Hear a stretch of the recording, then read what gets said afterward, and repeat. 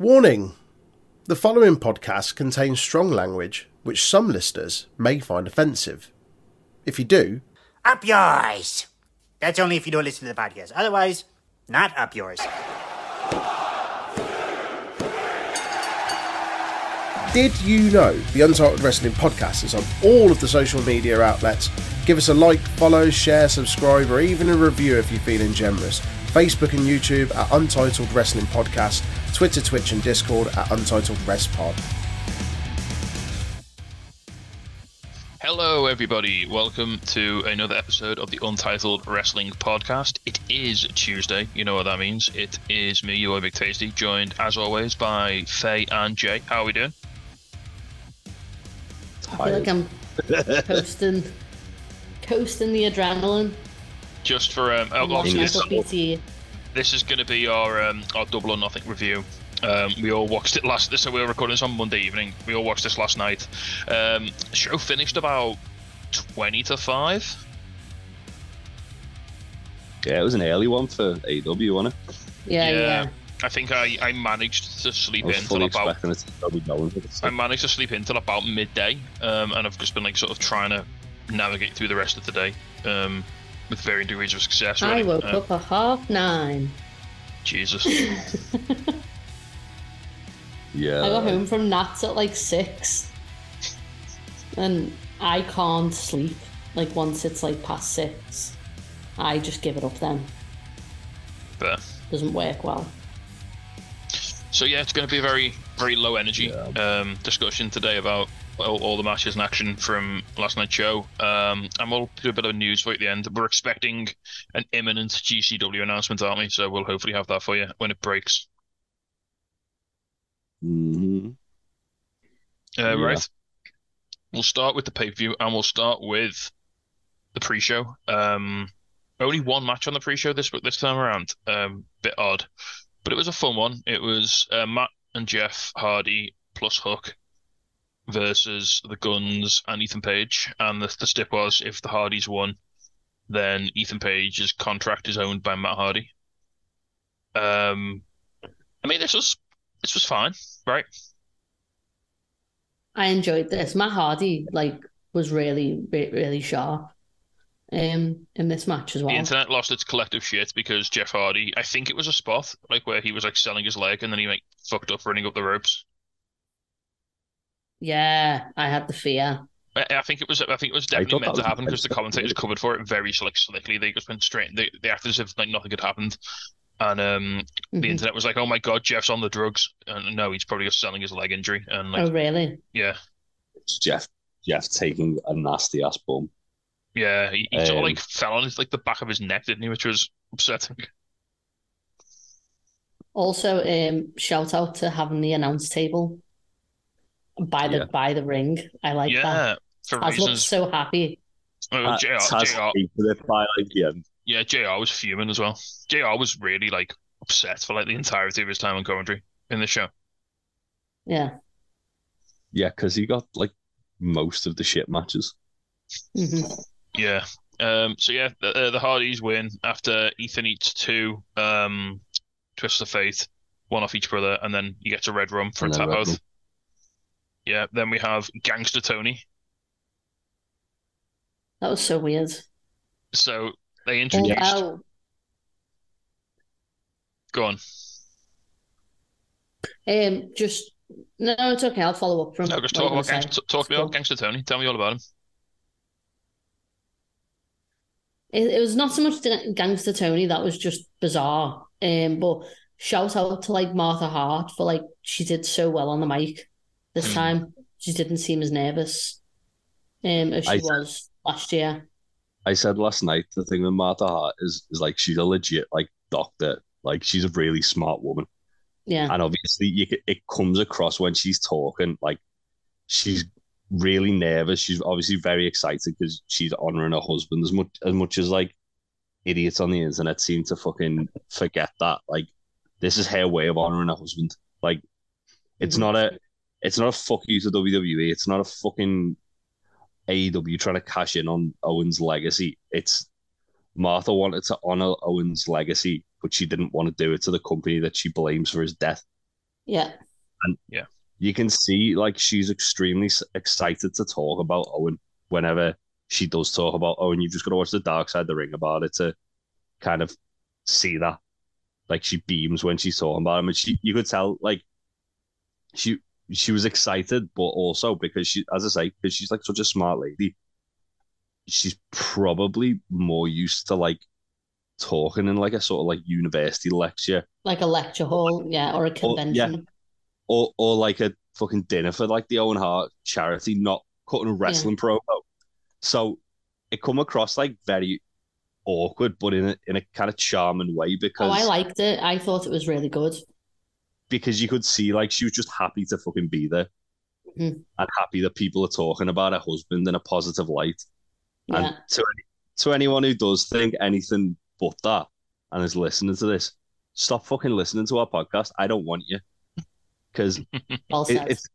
it's not down to a company trying to fucking cash in on a guy. It's down to a woman trying to like memorialize a husband, and she shouldn't be vilified for that in any fucking sense No, of it. not at all. Mm-hmm. So yeah, got a little bit sidetracked there, but I just thought it was an important thing to say. It was valid. It was valid.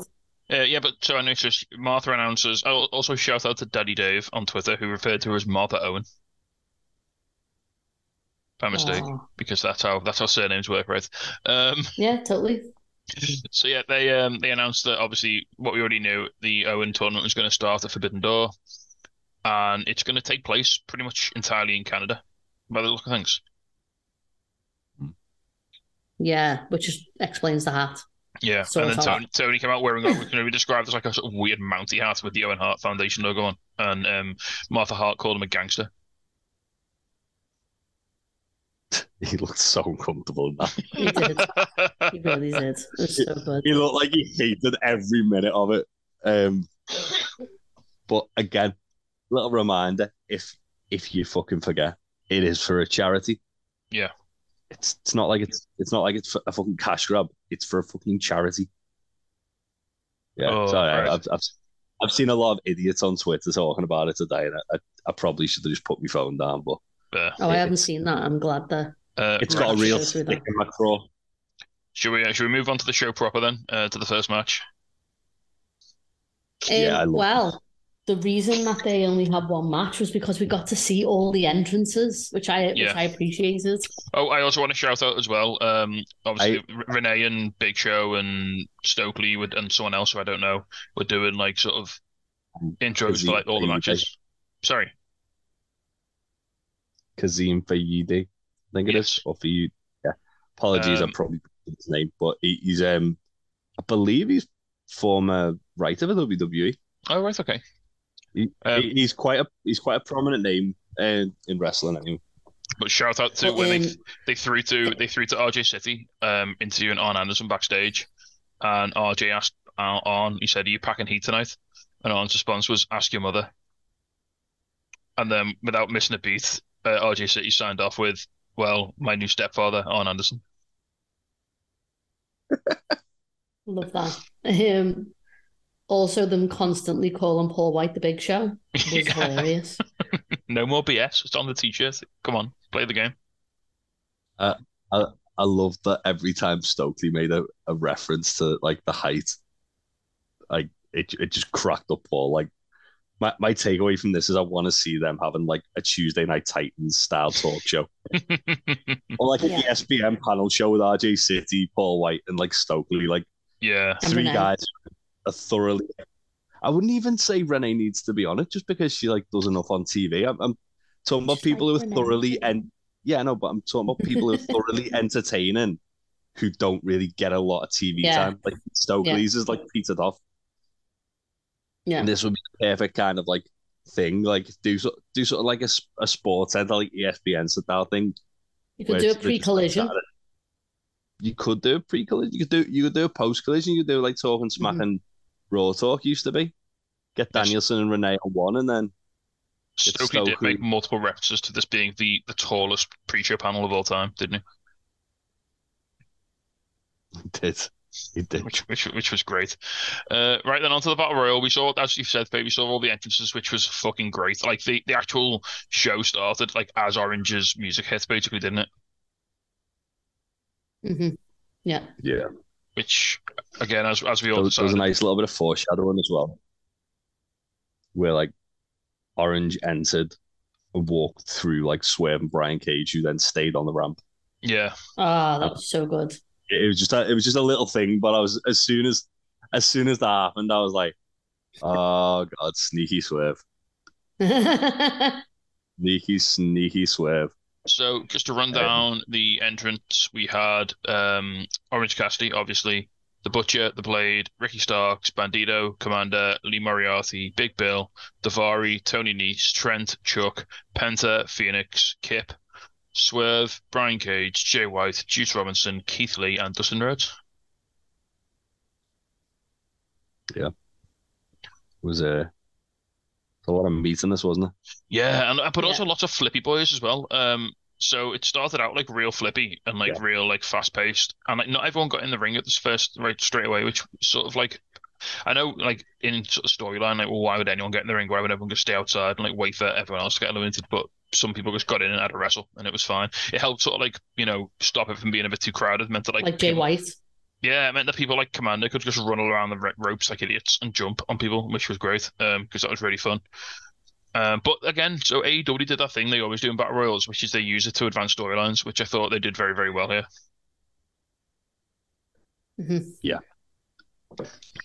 So you had, It was. go on. I was going to say it was interesting because I thought that like you'd have Keith and Dustin kind of cancelling out Swerve and Brian, and obviously Ricky and Bullet Club Gold cancelling each other out as well. And Yeah. it didn't really go that way too much with Swerve, did it? No, he didn't really get involved with many people at all. He didn't get involved with Keith much at all. It was more Keith and Cage, wasn't it? Yeah, Yeah. He did do something that really excited me, like about halfway through the match, though, where he teased a little alliance with Jay White, which got me really excited.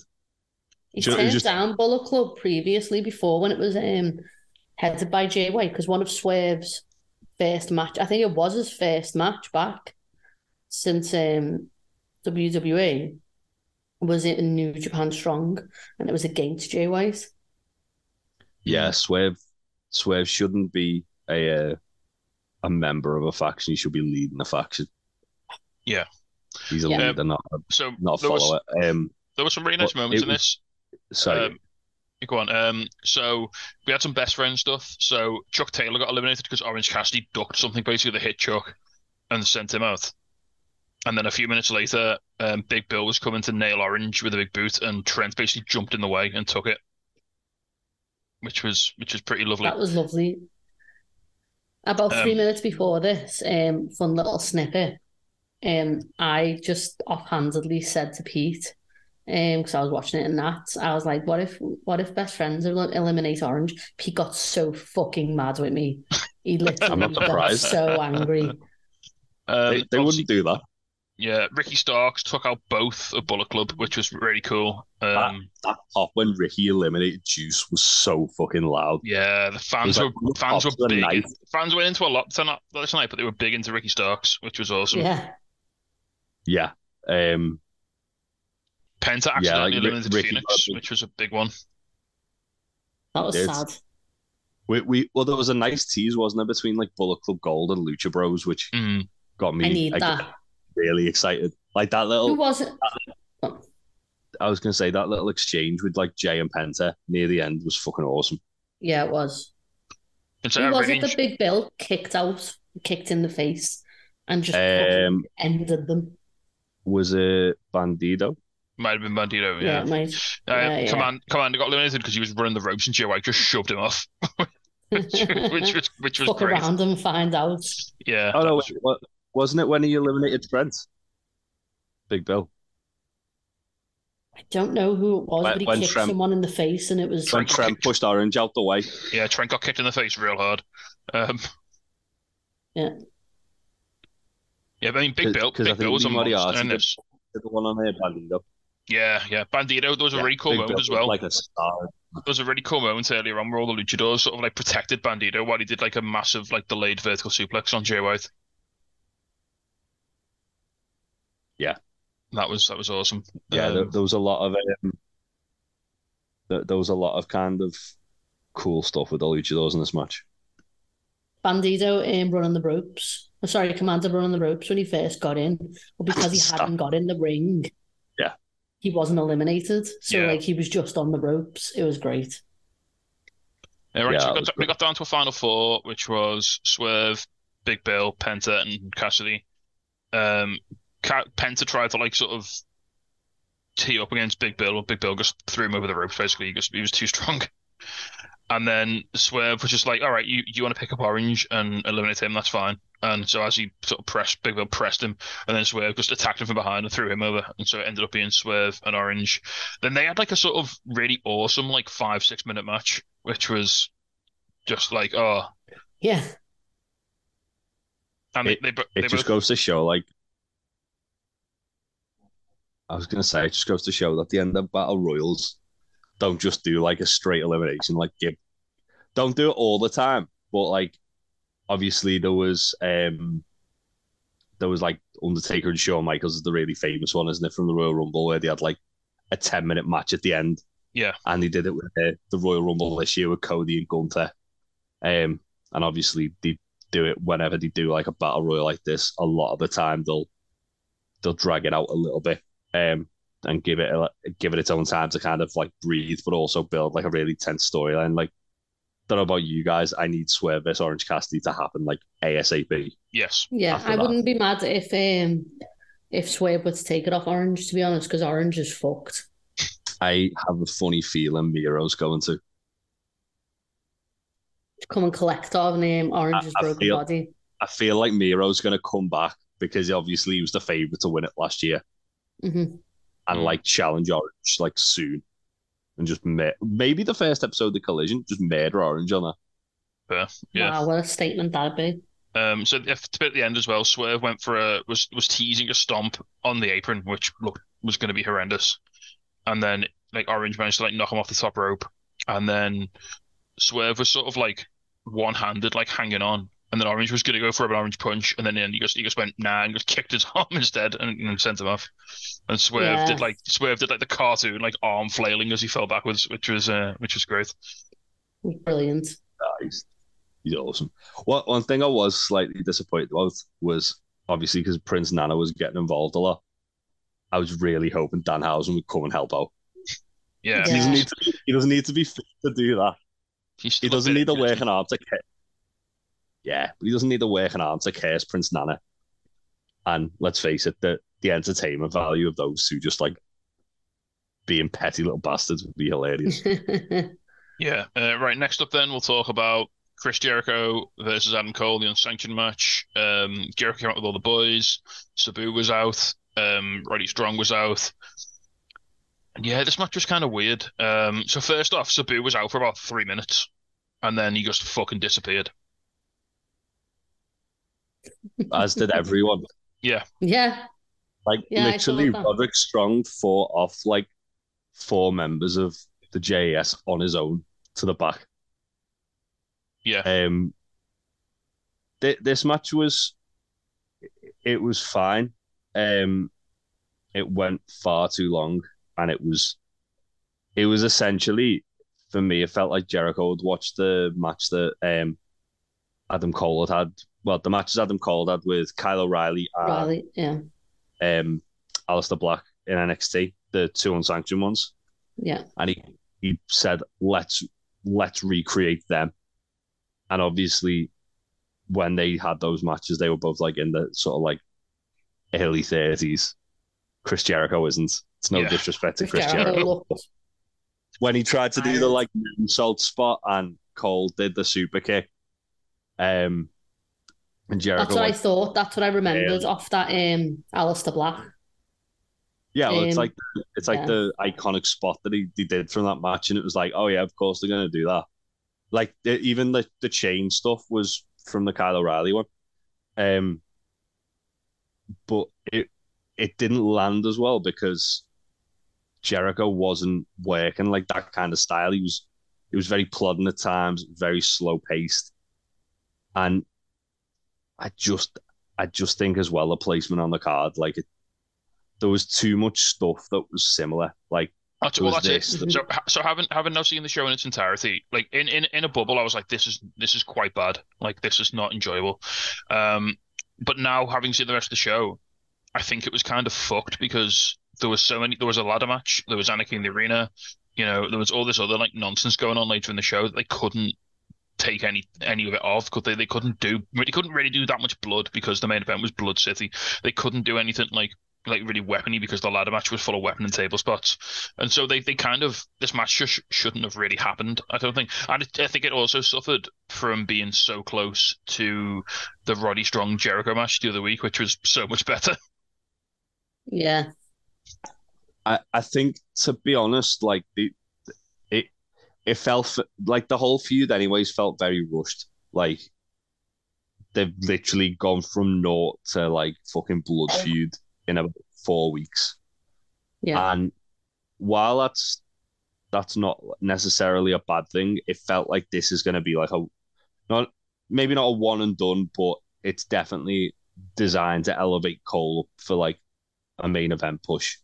Yeah, I mean, go on, my Faye. thing was, is that later on in the evening, it was announced that Chris Jericho and Saraya would be facing Britt and Adam in a mixed tag match. I think you probably could have put this on the pay-per-view and Yeah, I then agree. done like this, like nearer to maybe Blood and Guts or Forbidden Door or something like that. Like you could have done something, put that a bit further along, I think.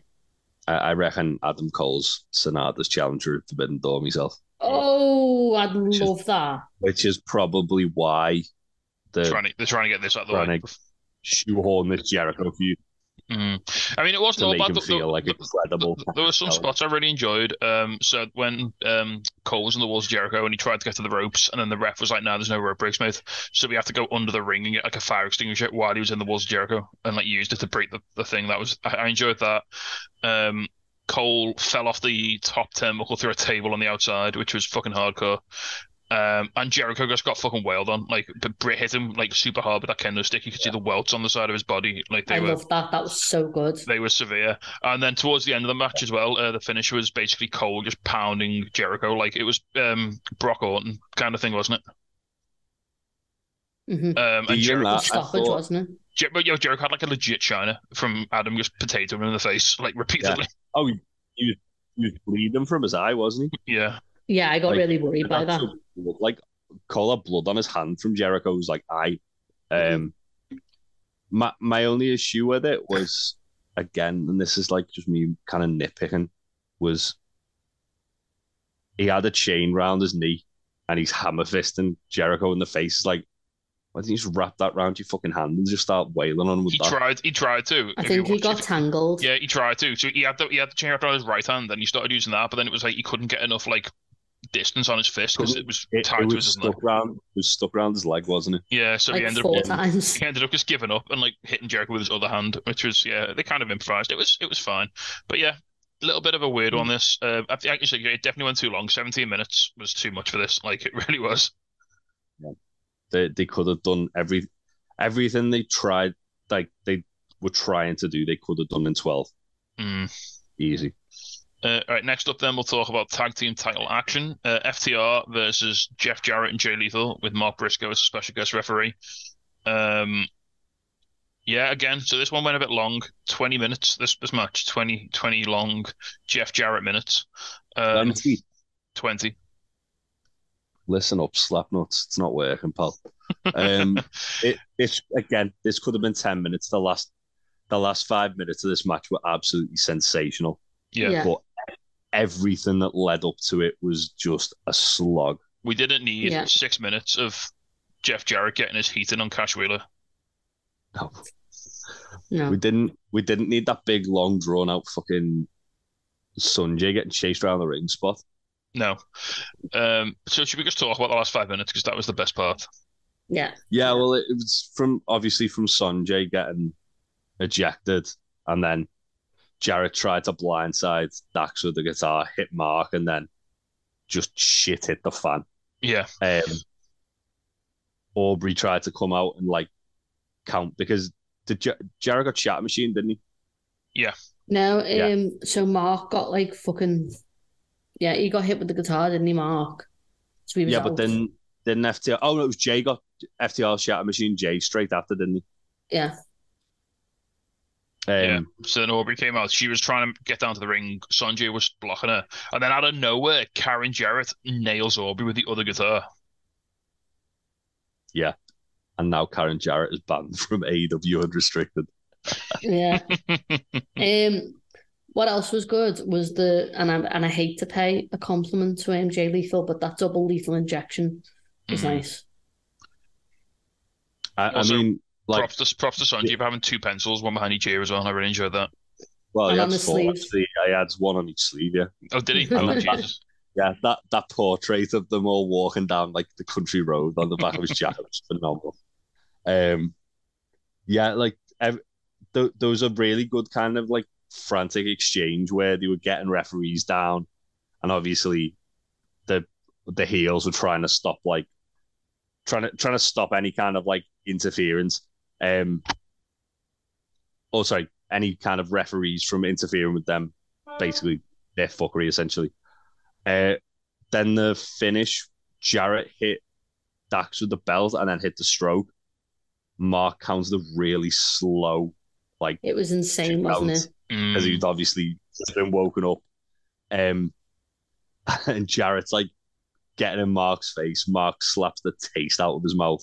Yeah, he did. If you remember the slap he did on Dynamite, it was another one of them, basically, wasn't it? Yeah. Yeah, an FTR retain. Again, an issue I did have with this was this could have just been a match that they done on like Battle of the Belts or something. Mm-hmm. It didn't. Double or Nothing's arguably the biggest AEW pay-per-view of the year. It didn't need to be on the show. Remember when the AEW tag team title scene was red hot and had some of the best tag teams in the world? Yeah. It's insane, isn't it, that like they still have those teams there, but for whatever reason they're just like, oh yeah, let's give Jarrett and Lethal another shot.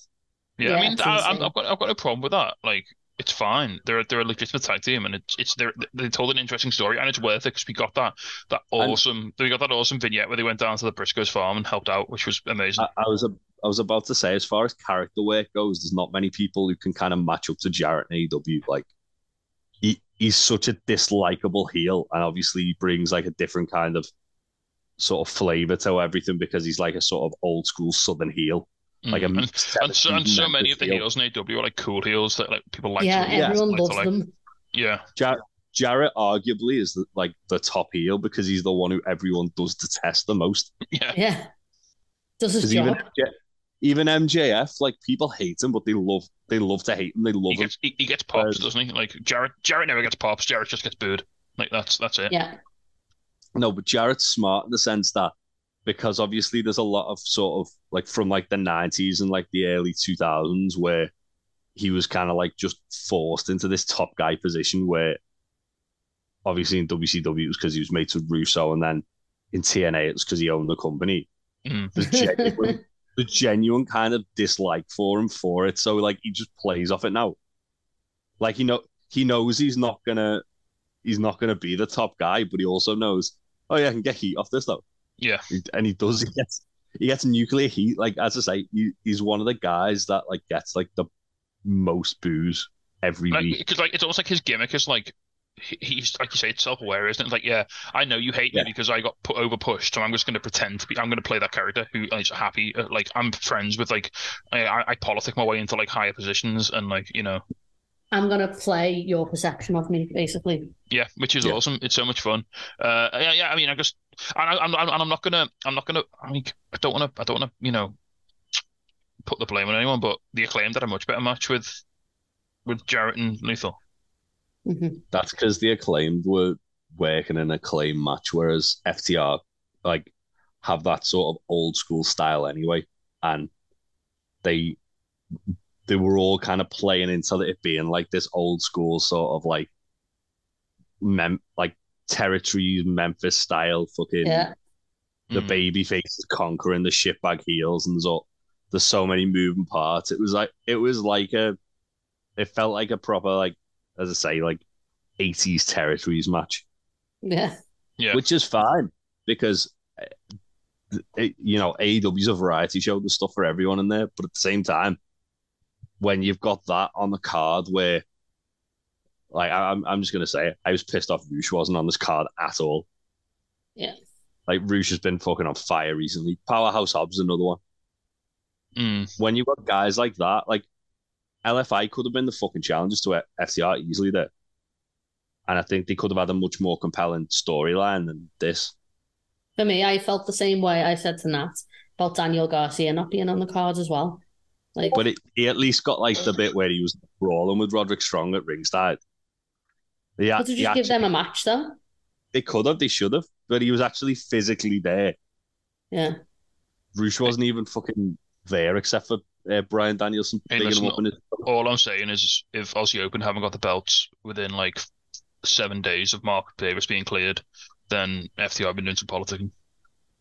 Yeah. CM Punk's coming back, though, isn't he? Right, they've got to drop the belt so they can do the trios, haven't they? Yeah. We'll move it on. We'll talk a ladder match. Wardlow versus Christian Cage. Christian Cage comes out and sends Luchasaurus to the back. He said he's got this. And then ladder. The weirdest cut-off turtleneck I've ever seen. Yeah, and then ladder crime happens. Yeah, that one ladder, that one specific ladder. They're like no others, just the one ladder until Rick Knox was like, "No, you can't use this. It's dead now. You have to get another one." So early on, Christian baseball slides into Wardlow while he's holding the ladder. Then he goes to jump over the top rope, and Wardlow goes to use the ladder like swat him out the air, which was great. At some point, Christian's on the ladder. Wardlow jumps onto it, and the ladder just fucking dies. It's just not good. He tried to do the Shelton Benjamin spot of like springboarding onto the ladder, but Wardlow weighs about 10 times what Shelton Benjamin weighs. I was gonna say add like 50 pounds onto that, and the ladder's just gonna give up. When he fell, I thought he'd legit injured himself because he was like holding his shin, wasn't he? When he fell though, and that ended badly for Wardlow because he like sounded like he was nearly throwing up on the outside when he basically got low blown by the ladder. But I said to Pete, I went, is it Christian's new angle to make like to have these orphans not have any other children? So that they just can't have like. I'm going to end your family's dynasty right there. So Luchasaurus comes out, but he doesn't really interfere. He just rolls Christian back in the ring, basically. And so then, like you say, Wardlow's on the outside, like dead. And then Arn Anderson comes out and he helps.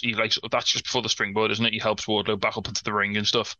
Then Luchasaurus goes, he chokeslams Wardlow, and then he goes to chokeslam Arn Anderson, but Arn bites his thumb and then has a blood pack in his mouth, and blood goes everywhere. I thought it was a blade, and he just blades at the inside of his mouth. I was going to say, I wouldn't be surprised if Arn, like, legit just bit the fuck out of Luchasaurus. It was horrible, wasn't it? Based on Luchasaurus's reaction to it, and Christian cut his ear open, didn't he, from, like, falling off the ear? You see, like, his earlobe? It was horrible. Mm-hmm. I thought Arn had a blade in his mouth for how bad the blood was, like, afterwards. Yeah, so then Luchasaurus ends up on a table on the outside. Wardlow swantons off like the biggest ladder through the table, which was in fucking sanity. He hit it so well as well. It was so clean. It was gorgeous, wasn't it? Yeah. And then there was that really like awesome like meme shot of Christian just like peeking up over the apron. I've already seen it in like 5 different memes today. It's incredible. It's very good. Yeah, he's fucking great, isn't he? His visual comedy, his visual like language is so good. Like his the way he uses his body to tell the story and create like hilarious like moments like that is it's superb. Yeah. And then so Christian gets up on the ladder. Wardlow comes in. And this I really enjoyed this finish. So Arn like shakes the ladder, so Christian falls off. As he falls like onto Wardlow's shoulders, and he just powerbombs the shit out of him. Yeah.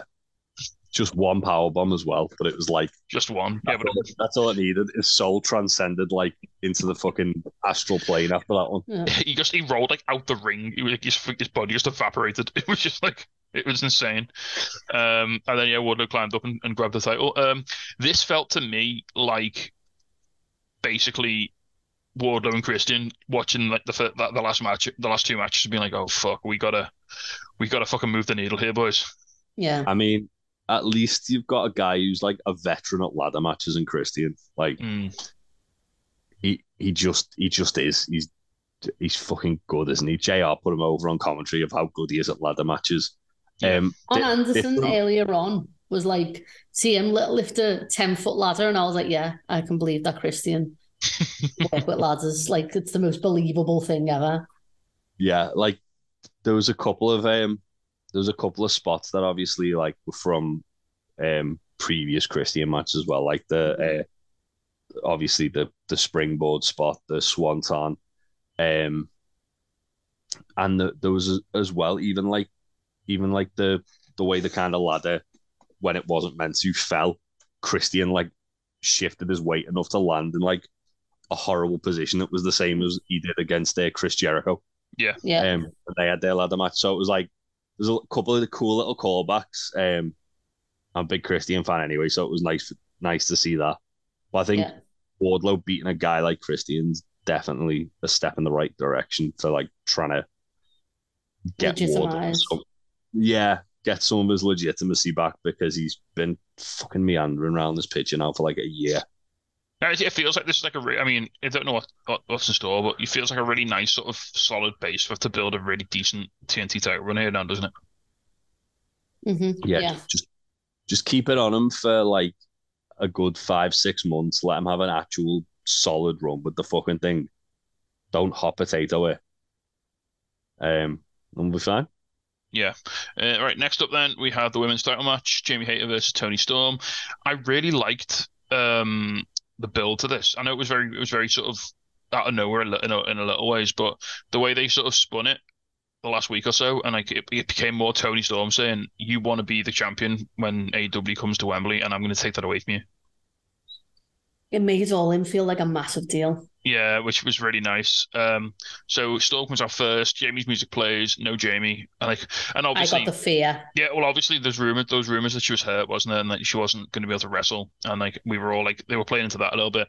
But then it played again a second time, and she came out being attacked by everyone, Saraya and Ruby. Presumably at this point, Britt had just gone off to get a Mackies with Adam Cole after their match. She's still beating up Chris Jericho in the back. Yeah, she's just wailing on Jericho with a kendo stick. Britt was out, so it made it. I'm surprised. I imagine they'll probably do it on All Access. I was going to say I was surprised there wasn't any kind of reference to this on being the Elite, but why would there be? But I wouldn't be surprised if he did something on All Access where like Britt's in the trainer's room with Cole, and then like, oh shit, I need to go. They're getting Jamie. Yeah. And I mean, let's face it. Regardless of how long Jamie's out for, we know for a fact she's going to be going straight back into this title picture. Oh yeah, probably winning the belt back. At all. That's my prediction. That'd be lovely. Wouldn't it? Well, yeah, like we all kind of like came to that conclusion last night that it's like if she's out for, I mean, it's a shoulder injury, isn't it? So that's. Mm-hmm. One thing I really enjoyed. So this match it was very overbooked. It was obviously there to make Hayter like not have to do anything because she was kind of fucked. Because Britt came out eventually, and Sheeta came out, and there was big like a lot of fighting around the ring. But one thing I really liked the finish was the turnbuckle pad had been taken off, and Jamie got shoved into the turnbuckle, the exposed turnbuckle, and then got Storm zeroed, which is like the sort of the reverse of what happened when she beat Toni for the belt. And obviously they've spray in the eyes as well. Obviously they've switched positions as well. So like obviously Jamie was the heel and Toni was the face. So now it's the same thing. The heel using the turnbuckle to beat the face, which but it was I kind of appreciated that. I thought that was really nice. They also did the exact same finish as well. So earlier on, again, the turnbuckle was exposed most of the match. Toni got shoved into it by Jamie, and then she hit Haterade. But because her arm was hurt, that scream felt really real, didn't it? Yeah. She basically screamed and then like rolled around in pain for a bit and then made the cover, but it was like there was too much time, so Toni kicked out. So they did the exact.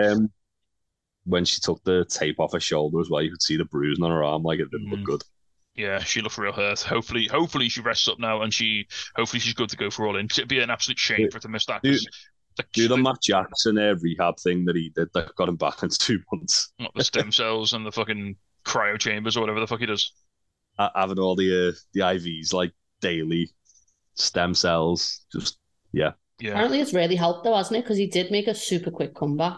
Yeah, it's how Rey Mysterio survives basically. Well, yeah. Well, he had a similar sort of injury a couple of years ago, and it's how he treated it, and it basically meant that he didn't have to get surgery. And they were like, WWE were gonna kind of like just like get him surgery so he'd be back for Mania. And he was like, well, I want to wait just to see how long it like if I can avoid surgery. And he ended up being back in like 6 to 8 weeks. So it's like I'm just amazing what stem cells, isn't it? I'm just like, inject all these babies straight into my wrist and like see what happens. But yeah, like so, it's 3 months today, isn't it? To All In weekend. Yeah. So, oh my god, 3 months to get Jamie back to murder shape. I think she can do that. Yeah, I think she can do that too. Awesome. Right then, next up we had the House of Black Open Challenge. Just so good. Julia's got a new hat, which is awesome. It's fabulous. She had her witch fingers back as well. Yeah, they were so big she could barely hold the titles. She looked like the vampire from Resident Evil. Yeah. So yeah, a couple of choice. So anyway, so the Open Challenge answered by the Acclaimed. A couple of choice lines. Couple of choice lines. Yeah. About Buddy getting cooked by a guy called Dominic. Max Caster is just like trying to like incite murder upon himself, isn't he? I was sat with Dot and Nat, and the the lines about like the blackface and about them all being white, like they were just like, good point. I was like, fuck's sake. And then he said in the rap they didn't need a special rule to beat their emo asses. And this match was actually like really, really good. Yeah. It gave me something I never knew I wanted, which was Brody King versus Billy Gunn, which ignited something within me. I was going to say Malachi and Bowens, like they had some really good chemistry whenever they were working. Yeah, I liked the bit at the start near the start where they were going for Shiv Me Timbers on Malachi. Or Me Timbers. He just caught into a knee bar. He just caught him in a knee bar, yeah. He was like, nope, you've given me your leg, you fucking idiot. Now I'm going to murder it. Yeah. The rope breaks was so helpless as well, where he's like grabbing them. He's like, I'm good, and the ref's like, no. Yeah, house rules, baby. Yeah. I feel like this has kind of opened the door for a rematch already as well, because the Acclaimed kind of almost had like the arrogance to say we don't need our own rules, so now they can kind of go to the back of the queue but always be kind of like there. Well, we were saying last week, weren't we? I'd love to see this turn into a bit of a feud, because the Acclaimed, they're like that sort of preening, prima donna-y sort of team that like the House of Blacks, like that's what they're like against. Like they're against all this like self-aggrandizing nonsense, and aren't the they? Pageantry. Yeah. Well, yeah, the House of Black are basically nihilists, aren't they? They don't care about anything except like destruction. They believe in nothing. They believe in nothing. But a really, really fun match. The end, Billy Gunn just went fucking famous and mental, didn't he? Oh my god! When he famous at Brody and he sort of flipped over and landed on top of him.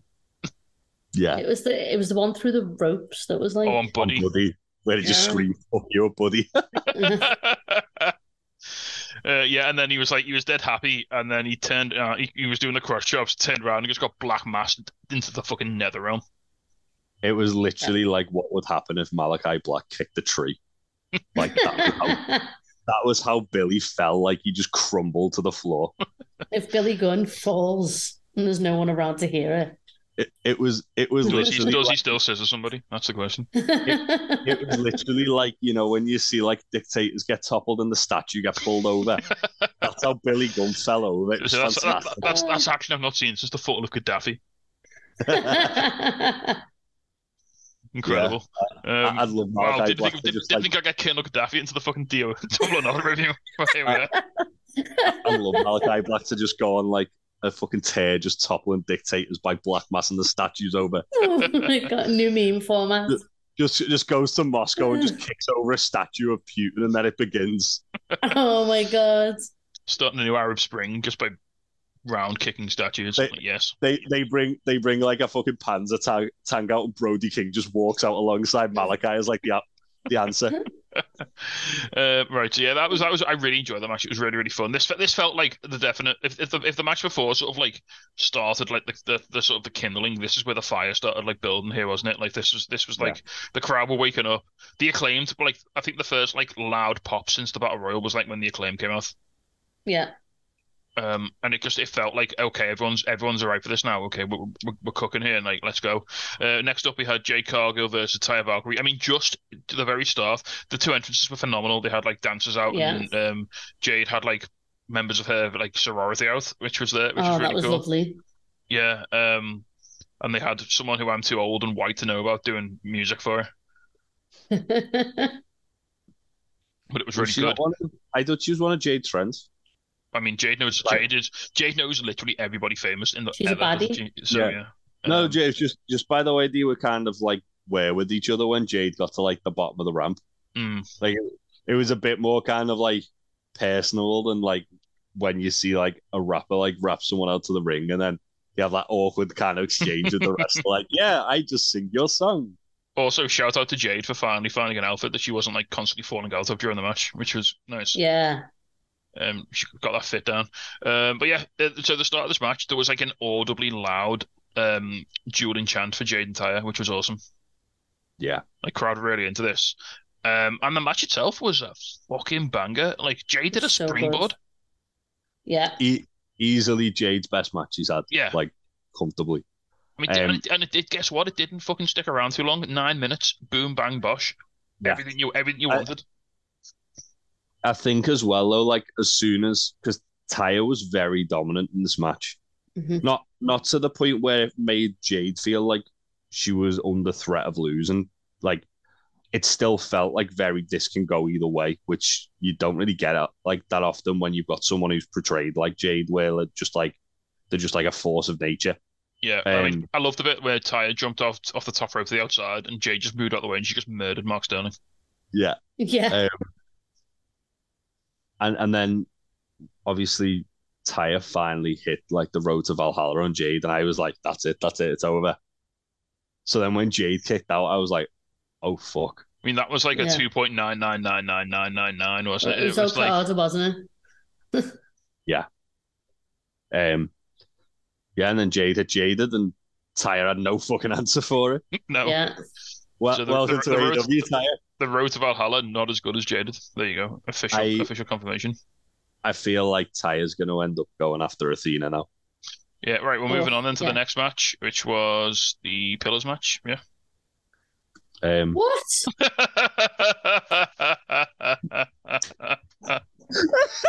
just leave it. Oh, they looked so annoyed at you. No, so after the match, this was Jade 60-0, by the way, so they put a big thing of 60-0 on the screen. Yeah. Mark Sterling comes up and Sammy Guevara. Mark Sterling comes out and tempts a bit of faith by saying, Jade, there's no one left to challenge Jade. She'll take on any challenger, anytime, any place, anywhere. Chris Statlander's music hit, and I'm like, oh, brilliant, Stats back. We'll have this match in like a few weeks' time. It'll be great. They can build a little feud. And then I was like, oh no, this match is happening right now. Was this not new music? Because it was new music. I didn't recognize it either. It was only the fact that like because I was like a bit behind because like my fight had froze, so I was about like 10 seconds behind. So my phone was going fucking ape shit. And I was like, well. This is someone big. Well, at first, like as soon as Mark started like announcing that, I was like, wonder if it's Jordan Grace. Like, I wonder if that's gonna happen. But yeah, that would have been cool. But I feel like Stats been the plan for a while. This meant this. I mean, with respect to, I love Jordan Grace. I'd love to see her come to AEW, but this meant more. This was so good. We were all in tears. I didn't realize it was a year to like almost the day that Statlander had challenged Jade the first time, Oh, and then wow. she got hurt like not long after because when they were doing like the press conference after, Tony was like, "Oh yeah, like I remember the reaction that you got last year when we were here in the match with Jade." So obviously we had to like kind of like follow that up, and it just turned out the timing wise it was then. Mhm. Yeah, Chris looked fantastic. She looked like she like put in a lot of work to get back to like Also, at the top of the ramp, she signed Mama's Home in American Sign Language. she did. Yeah, she looked like she looked like she'd like put, as I say, put in the work to make sure like she ain't getting hurt again anytime soon. Well, Yeah. I saw her on Instagram the other week doing like a workout, but like upside down because she's a fucking machine. So Yeah. Yeah, like and she even looked like she hadn't missed like a fucking beat. And according to Fightful, that was because she'd been back on the road for like a couple of Mhm. about 2 months now. So she's been good to go for 2 months. fair. She's just wanted to make sure like she had like the right moment to come back to, as opposed to because Just she coming said back like when she was ready. yeah, she said like on the press conference, it was such a juxtaposition as well because like she followed MJF, so like MJF was doing the usual like being an absolute bastard, and then you had Chris coming out being really like humble and like just happy to be back, and like It was like she lovely. said like she was scared that she wasn't going to get a reaction coming out, and then she got that reaction, so it was even better. Yeah, it was. It's great to see, and I think she's the perfect person to have done it. So as you Mhm. say, like it's a good moment. But she said the point I was making. She said that she wanted to know how she could top coming out of a claw machine as a comeback, and this was it. Yeah, That's fair. true. But yeah, so yeah, Jade. This was a really quick match. Jade went for Jaded quite early on, and Statland just got out of it and then hit. I think they called it Saturday Night Fever. It used to be called Big Yeah. Bang Theory. I think they call it Saturday Night Fever now, don't they? I prefer the Big Bang Theory. And yeah, that was it. Straight 1 minute, boom, new champion. And yeah, I think we all had a bit of an emotional moment. I saw Pete dance around the room. It was great. It was excellent. Right. Next up, then we're on to we'll talk first about before we talk about the match. Talk about the entrance to the match. So first of all, Jungle Boy just comes out like, "Yo, I'm Jungle Boy. What up? We're not doing any special entrances, are we? Fine." And then everyone else did a special entrance.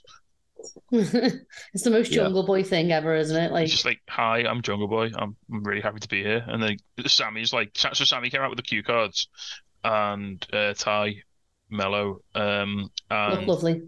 yeah, they announced via the media cue cards that they were having a baby, which was awesome. Sammy had new music as well, He did have new Yeah, he music, did. yeah. which Is was this is finally he's a fucking face music? Like, Well, it was it's by Montesi who does Swear's podcast. oh, nice. it So was, Montesi like released it immediately. they also had the video of him just beating up the four pillars as well, like yeah, in his entrance video. well, that's been his entrance for ages, like the little Dragon Ball Z sort of themed one. But it was specifically him beating up Yeah, the four pillars. It's always been Darby, hasn't it? But they've put the others in as well. Yeah. It was Darby, Hangman, and someone, and Eddie Kingston in his previous one, and this Right. one was the Four Pillars. Yeah. Also, Sammy's gear was like a big call out to the Miz, which was weird. It was wild, Yeah. wasn't it? I thought he looked a bit like something out of Yu-Gi-Oh! GX. That's Yes, what it reminded me of. Well, you Seto Kaiba energy. Yeah. It was only because of like the logo he had on his ass, where it was like the Miz like logo. Illuminati style thing Yeah. on his coat. So to balance this out, so Sammy's bringing a life into this world. So in Darby's little video, he kills someone. Yeah. And he got Elvis to get rid of the body, which was So great. so Darby's video, a guy wearing an MGS mask is in a wedding chapel with an Elvis like impersonator about to conduct a ceremony, and Elvis is like asking in an Elvis voice, "Where's your bride?" So the Darby runs in and like just fucking kills him like in cold blood. It gives Elvis the skateboard, like hold on to this, and Elvis is doing like a little dance. And then he's like, "Right, now you need to help me get rid of the body." It's like, what the fuck is actually happening? Yeah. And then Darby skateboarded down in an Elvis jumpsuit, so That maybe was he that murdered Elvis. That was really cool. That like he come down like an actual ramp, like an actual vert ramp, like they put into like Yeah. the side of the arena. Which is impressive when you consider apparently on BTE, Brandon Cutler said they had an NHL game there the day before. Yeah. So they actually had to do like a same day loading, and they started at 3 in the morning. And they still weren't done. Like they were like, this needs to be done in 3 hours. Yeah. And it was like 11 a.m. So yeah, so Darby maybe killed 2 people. Who knows? He's a face. Please cheer him. And then yeah, MJF like descended from like the ceiling on a throne in like the most Triple H way possible. This was fucking badass. So the orchestral MJF music, obviously, as you say, MJF was like fucking salt of the earth Shao Kahn on that throne descending down. It was so badass. Very, very, very cool entrance. And the match did not disappoint either. It was so good, wasn't it? Yeah.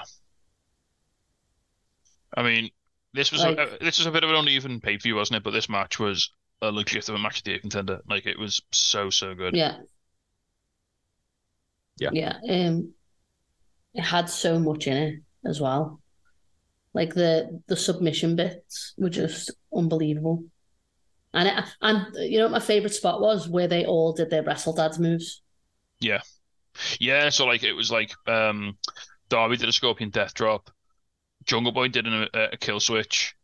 Sammy did something, a code breaker. Walls Jericho, yeah. And then MJF did the Crossroads. So good. Yeah, it was a didn't Sammy do a Judas effect actually in that spot? Oh, he was might it? have done, yeah. Yeah, the submission bit it was was when they earlier, were all wasn't it? him moves, not the submissions, yeah. Yeah. MJF was such a bastard in this match as well. Like he was phenomenal, as he always is. I feel like Sammy was the real star of the match, though. As much as you hate to say. Well, Darby, the match itself was all about Darby and MJF. Like I feel like they're the two who are going to carry on feuding out of this. Mm-hmm. And we're probably going to do Jungle Boy and Sammy, maybe. Who knows? But what's that? Darby and MJF carrying on their feud, maybe to All In, maybe with added Goldberg. No, thank you. But Sammy like just did so many cool things, and it looked like he really kind of like sort of tightened it up as well. Like sometimes when he does moves, it looks like almost like he's not got control over the move. Whereas it was such a so obviously they're all very different wrestlers, aren't they? But there was such a perfect balance by the all the way down. So you had like Sammy's like willingness to do stupid moves, Darby's willingness to take stupid moves, and then in between all of that, you had like MJF and Jungle Boys with their like really solid technical base, just holding the whole thing together. Like the spot that sort of was the case in point of this was when Sammy hit a top rope Spanish fly to the outside on Darby onto Jungle Boy and MJF, which was just fucking lunacy. And I was just laying there laughing. The bit that I love was when MJF started running the ropes but did not jump over the ropes because he said famously in an interview on Twitter in deleted tweet, you know, don't do the big things. You don't need to do them. Just wrestle. He said that in his press conference after the match. Yeah. He said that. He said in a deleted tweet, didn't he? Yeah, he said, why would that be stupid and like do a dive when I can let the other guys take each other out and then I can just like pick the bones. Yeah. There was a really, really dark bit in the middle as well where MJF was like to Sammy, like he got on the mic and was like to Sammy, look, Sammy, you've got a baby on the way. I can literally support you with that and give you this, that was so life-changing that was so grim. Where he was like, "Yeah, Sammy, think about your family, man. Think about your baby. Like, let me pay you." Like that was the bit where I thought, all right, Sammy's the MVP of this match because it was like his facial expressions and his reaction to it all. It was just like, yeah, Sammy's fucking killing it here. Where he's like, yeah, you're right. I've got to do the right thing, and then MJF goes like so slowly to cover him. And Sammy just like rolled him up dead quick, and it was like 2.9 again. It was there was a lot of really, really close like near falls in this match, and there was a lot of, as I say, just great bastardry from MJF. Yeah, Nice little callbacks as well. yeah, like Darby hitting the coffin drop on MJF, but then like basically blowing the pin because he wanted to take him with a headlock takedown. Yeah, he would have won it, wouldn't he? That's what cost him the match. Yeah. Yeah. And then obviously Darby had Jungle Boy like dead to rights. He goes for the coffin drop because Sammy was about to hit the 630 on him, wasn't he? Yeah. And well, before that, before we talk about that, MGF brought the belt in and Jungle Boy like ripped it off him and like shoved him out the ring. And then it was like there was a moment where like, is Jungle Boy going to use the belt on Darby? Yeah, he had Darby banged to rights, didn't he? Yeah, like, he could have hit him with the belt, but he sadly couldn't do it. And then that cost Jungle Boy because he wasn't willing to go. That's the origin of Jungle Boy's heel turn that's coming, isn't it? Well, as you said, like right at the end, there was all the other three guys all showed why they couldn't win. So Darby had the win, but then he wanted to like beat MJF with the move that he had that resentment to MJF from their previous match. He wanted to beat him with the same move. Jungle Boy had the match won, but he wasn't willing to use the belt to get the win, so he didn't win. And then Sammy probably could have won, but he ended up he had to go to the top rope and do something silly, and that cost him because Darby threw him out the ring. It was all down to their own pride that they kind of like cost themselves the match. Yeah, like the pride that comes before the fall, so to speak. Mm-hmm. Darby obviously had to hit MJF with the headlock takeover. And I think when Darby eventually does beat MJF, it will be because of that move. Yeah. But it's just like laying the sort of groundwork for it, isn't it? Obviously Sammy he had Jungle Boy knocked out with the GTH, but he had to hit a 630 to kind of put like an exclamation point on it. And then Darby with the same, Jungle Boy could have just hit Darby with the belt and won, but didn't want to win that way. And it's like what Christian said, wasn't it, in his little promo as well? Like, if he gets his head out of his ass, like... Yeah, he's the best. He just needs a killer instinct. Yeah. Darby went for the coffin drop, and then as he was about to hit it on Jungle Boy, MJF put the belt on top of him, so he landed on the belt. Oh, that was fucking brilliant. Yeah, and then as he like sort of bounced up, MJF grabbed him, headlock takeover, and then pinned him. Yeah, that was so good. And he wasn't at all gloating about that in the press conference afterwards. Not at all. MJF's like fucking cooking in his title defense, isn't he? Like that's 2 for 2 now.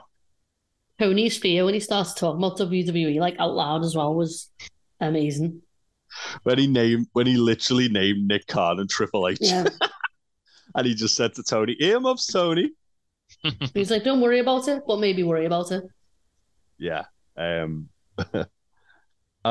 I also I feel as though MJF is going to be facing someone big at Forbidden Door, provided he isn't injured. Because obviously, so we'll talk about that. Cause it looked like he did a top rope powerbomb on Darby, didn't he? And it looked like he sort of landed badly on his wrist. Well, he had his wrist taped up during the press conference, like it was in a cast. Oh damn! So like, and he even like little things like he said like someone asked him a question, he went, "Yeah, my wrist's fucked." Like no one outright asked him, "How's your wrist? Like, what do you think you've done?" But then he just kind of dropped it. He went, "Yeah, my wrist's fucked." Oh, right.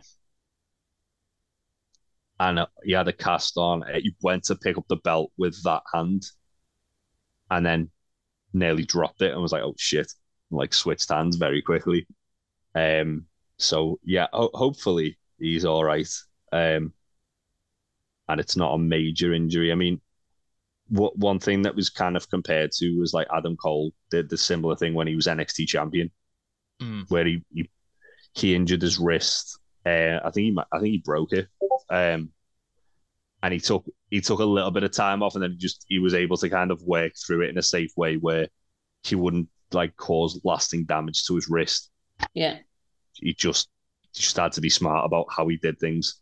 I was going to say, like the sort of upside here is like he doesn't have to wrestle now, probably until like maybe Forbidden Door, maybe All In, maybe even the next pay-per-view. They could probably they could legitimately have a reason why he doesn't have to wrestle Forbidden Door because he doesn't have to defend the belt there, does he? So yeah, and he can just throw the New Japan one on the line.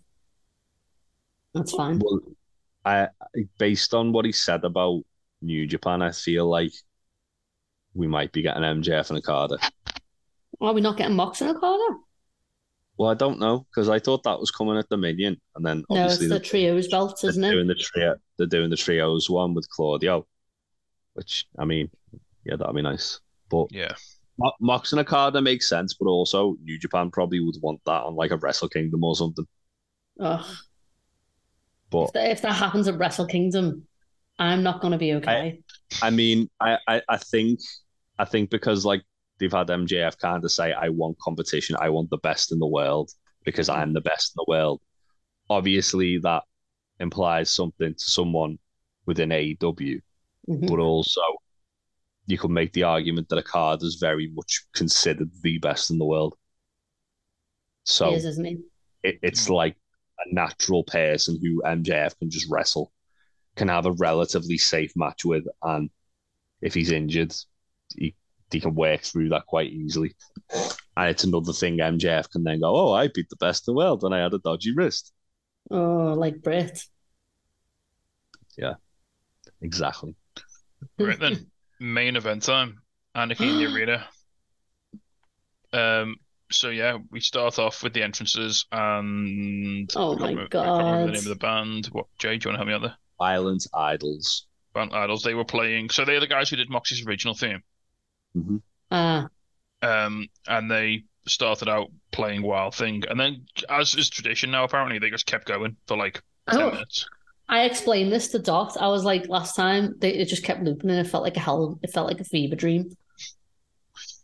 So this kept going all the way until the Bucks went up the ramp and like sort of Murdered they approached the Stinger, at which point he like unzipped his jacket to reveal a BCC shirt, and then they just super kicked him. Yeah. Oh. Which was excellent. The first like 5 minutes of this match was just fucking chaos. You couldn't tell what was going on because like the cameras just couldn't keep up. So there was a bit at the start of this where I really was struggling to get into it because it was very, I don't want to say formulaic. No, I don't want to say formulaic, but it was very like the Elite do the stuff where they're just getting all the shit in at the start. Yeah. And I was just kind of like, well, what made the first one so good was that it was just chaos. Like they went and brawled and then they didn't go near the fucking ring for about like 10, 15 minutes until they needed to. Whereas they were doing all the stuff in the corners, they were doing all like getting all the shit. And I was just kind of like, they're very meticulous, aren't they? Like it felt like an Elite match. Yeah. And I was like, this shouldn't feel like this. It should feel like a BCC match. It should feel like they're in deep water. They're in fucking trouble if they don't adapt to their style. I mean, within the first 5 minutes, exactly what happened. Within the first 5 minutes, Rick Knox was just bleeding. Yeah. Didn't Claudio open him up? Probably. I don't know. There were some really nice callbacks though as well. So like Kenny and Moxley started wrestling around the poker chip, which obviously throws back to like Mox's debut. And it turns out the back of it was covered in glass and barbed wire, which everyone went into. So that was fun. It was so good. Yeah. Also, shout out to the jackets. The jackets were amazing. Yeah. Matt Jackson got big swung like out in the concessions area, which was great. Into a bin. Yeah. Into a bin, yeah. And then power drove onto a flatbed truck. Onto the bed of a truck. Yeah, it was so good. It was fantastic. Right, now we're going to have a little conversation here. A lot of people are going to tell you that this Anarchy in the Arena wasn't as fun as last year's. It wasn't as, crazy, like stuff didn't happen. You have to remember that Matt Jackson super kicked John Moxley in the face and his shoe exploded. Yeah, that's been very divisive. I know what the internet's like, but I enjoyed it immensely. I thought it was cool. It was like a nice little thing to like the barbed wire, exploding barbed wire. Can we just put some fucking respect on John Moxley for taking an exploding kick to the fucking face? Yeah, I was gonna say I thought it was cool, but I thought it should have took Mox out of the match. Like Mox came back like the fucking devil. I like that though. I like that like he comes back from these like horrific things and like he comes back worse. And like what did he do? He took Matt's shoe off and then dropped his bare foot onto thumbtacks. So good. And then filled his mouth with thumbtacks and got Claudio to uppercut him as hard as he could. Yeah. They also dropped Nick face first onto the thumbtacks. Yeah. Um, Oh, Danielson fucking took out the entire elite, like by himself with big psycho knees. he did. Yeah. And then right at the end, as I predicted, Hangman got brained with a fucking screwdriver Again. Oh my by God. Yuta. There was a really cool moment A as well boy. when Danielson and Hanger were in the ring and Hanger just slowly took his eye patch off and he's like, "My eye's fine, bitch," and then like pulled out a screwdriver out of his pocket and was like, "Yeah, now it's time." Well, he threw the eye patch at Danielson and said, "Keep that, you're gonna need it," and Yeah, then pulled the screwdriver yeah, out. like, because screwdriver time. You know what was so good about Danielson in this match was that he was literally covered in everyone's blood but his own. Yeah, Yeah. there was a point where he was Like, just like beating the piss out of Matt Jackson on the outside, and his right hand was just bright red with blood, and it wasn't his. It was just he was literally got out of this match completely unscathed. yeah, It's because That's what I like that's what about was it, insane about it. it was very Danielson in the way of like he was directing. It felt like he was like influencing the turn of Yeah. the match. Like he was directing. Like he's like there's obviously not like that ringleader, but like he's the one who holds the leash of everybody in the He's club. he's the kind of brains of the operation. Yeah, and Mox is the attack dog, and they're like, go there, like fuck shit up. You know what I mean? punch that man, make Yeah. him bleed, stab him with a fork. Yeah, exactly. Mox did like at one point just stab Kenny repeatedly with a fork as well. You should probably It mention was that. delightful. Kenny gives Danielson a one-winged angel, but Uther breaks the pin up. Oh, I thought that my was it. heart. I I thought thought, I think BCC, one of the BCC, are going to be the first to kick out at the Angel. You know, Yeah, I I do. I think Takeshita is. well, anyway, we'll get to this now. So, to get to the finish now, Hangman goes for a buckshot, but Don Callis is in at ringside. He gives Uther a screwdriver. He hits Hangman with a screwdriver. Yeah, Omega goes for the one-winged angel on Uther, but then Callis gets in the ring. Omega's like, right, I'm putting Uther down. It's fucking pain time. Yeah. And he's about to No one kill. from the BCC like really tries to stop him either. No. Like they're not really bothered about the safety of Don Callis, which I like. So Kenny's about to V-trigger Callis, but then all of a sudden, someone runs into the ring and knees Kenny. They take off I mean, it was pretty bad disguise because of obvious features, but they take off the disguise and it's Takeshita. It was like that time it was Don Callis though, wasn't it? Like the same thing as the cameraman. Yeah. And then Yuta hits Kenny with a screwdriver and then pins Kenny Omega. Yuta pins Kenny Omega for the win.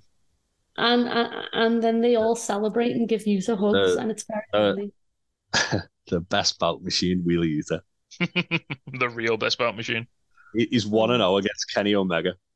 And then afterwards, it's insane. Just for an exclamation mark, Don Callis just chokes Kenny out with his belt. Yeah. I mean, it clearly shows that Danielson's punishments for Yuta worked. Well, he took him out to a hike. Yeah, he took him on a hike and made him do like a workout on bridges. Red Rock Canyon in Vegas. And he took pictures. As we all said a few weeks ago, when Takeshita got like screwdrivered, this was like the initiation, wasn't it? That was the beginning of it. The bleeding. And, yeah.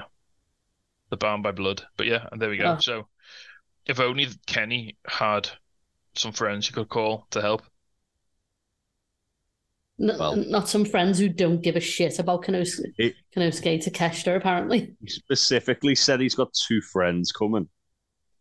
Now, obviously, one of them, we know who it is. Yeah, it's I have no idea. Yeah. Oh, no. Yeah. We've got to reform the Super Elite. It's the only way. Is it gonna be Chase Owens and Bad Luck Fale? Oh God. Ugh. Aaron Hanare and Kamatonga. Someone else. No, thank you. Just Aaron Hanare twice. Just. So there you go. That's double or nothing. The BCC stand tall. Do you want to give Blackpool Cinnabon Club? Blackpool Cinnabon Club. Do you want to give it a score out of 10, everyone? I'd give it a 7. I think when it was bad, it was pretty bad. But there was matches that really, really, really kind of saved the show. And like obviously the Four Pillars, um, the TBS Championship match was fantastic. The ladder match was really fun. The trios title match was fun. The battle royal, that lull in the middle, like genuinely, I think it felt for me felt like it was on the way to being one of the worst AW shows they've actually run. I mean, At to that be point. fair, considering the only bad one is the one with Matt Hardy got concussed, like that's pretty. I think I Pete don't know. put it really The well. first Revolution I thought was pretty shit, except for the main event. I had Orange versus Pac, didn't it? Is that? That have Orange Cassidy versus Pac. I thought it was Full Gear. That was the Revolution just before lockdown, wasn't it? Yeah. Pete made a very good. Janela versus Spears. I know that much. Pete made a very good point though, saying there's some matches that I'm really looking forward to on this, but I'm not excited for the overall pay-per-view. So, spoiler alert for next week's fantasy booking, which is with Tom Clark, who I've guested on his podcast 2 weeks running somehow. We kind of like spoke about it, and we were like, I'm more excited for All In than I am this and Forbidden Door. Mm-hmm. And it felt almost like so was Tony Khan. Okay, In so the sense Jay, can I just bring some receipts here? Yes. So, all right, Revolution 2020. I've got very fuzzy memory of this, which is why I'm saying I thought it was worse. But So it started with Jake Hager versus Dustin Rhodes, when Dustin Rhodes did a kiss on Jake Hager's wife, which was okay. No, thank you. Darby versus Sammy Guevara went 5 minutes. Can't remember anything about that. That was very good. That was very good. So this is what you were saying is one of the worst AW pay-per-views. The next match, Kenny Omega and Adam Page versus the Young Bucks. Oh my God!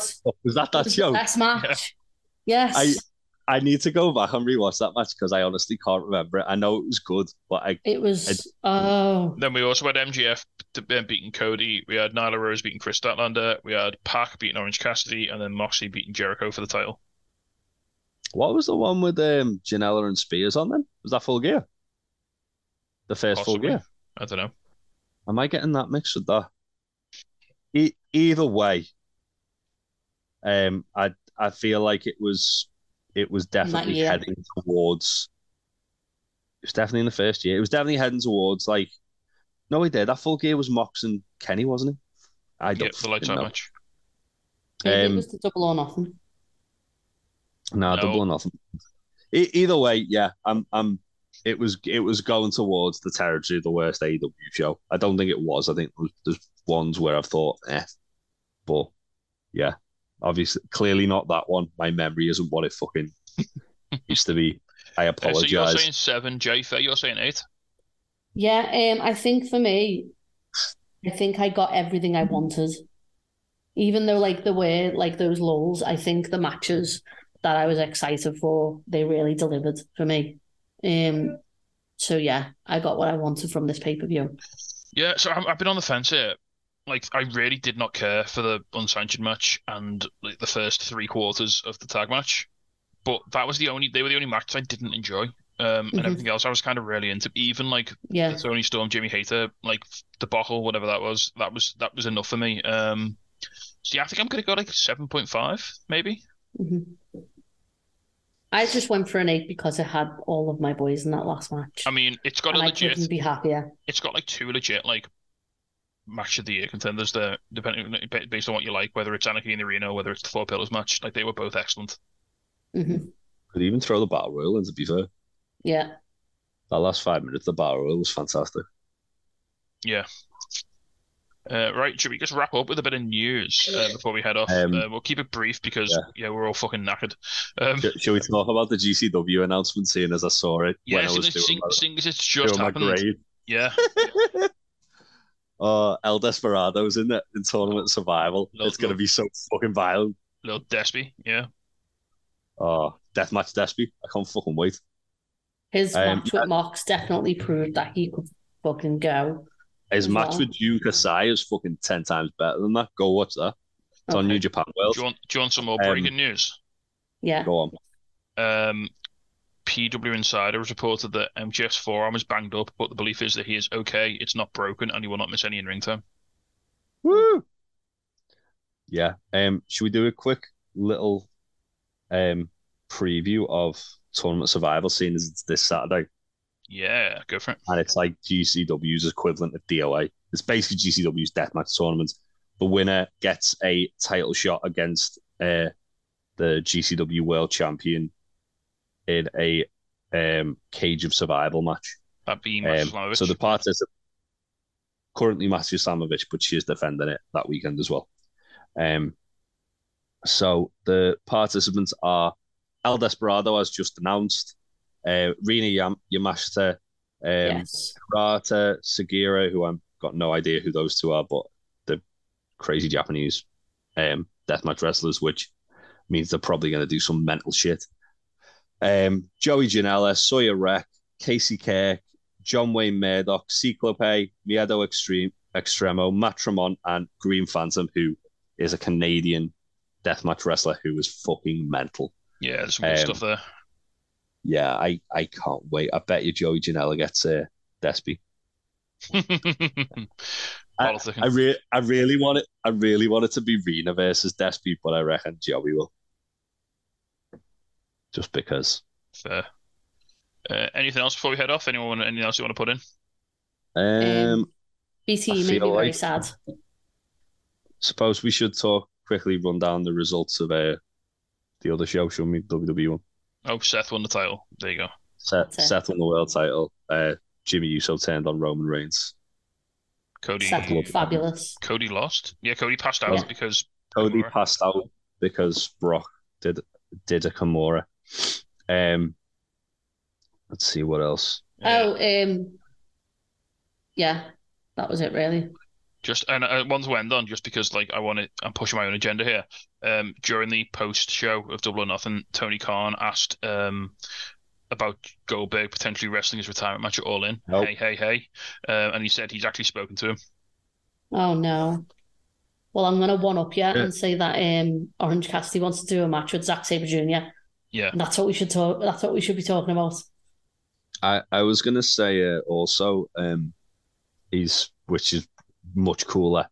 Another legend is that Tony Khan has also said that he's spoken to Jushin Thunder Liger to potentially present the winners with the Owen Hart Cup tournament. Oh, nice. Yes.